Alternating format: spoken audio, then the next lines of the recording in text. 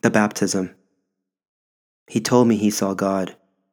He emerged from the pool, the heavens parted, and he was saved, or so he told me. My father's eyes were piercing. He was not lying. I looked at him and accepted his witness. He said he had been searching for this all his life, an answer, a creed, a religion, a home.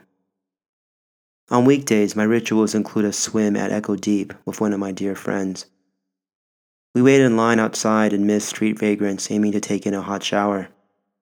Once we change and rinse, we don our goggles and we swim our laps. We go back and forth, each stroke costing a breath, a hold of air, a test of our core. To swim is to be free.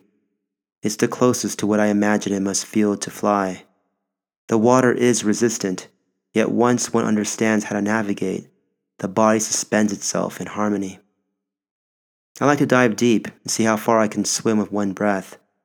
I haven't quite managed, yet the feeling of emergence from water is a feeling of relief, a feeling of gratefulness.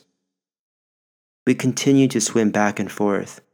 We rest, we quip, we share stories and a laugh. I do not see God in these waters, but I do feel something. I feel calm, rested, and at peace.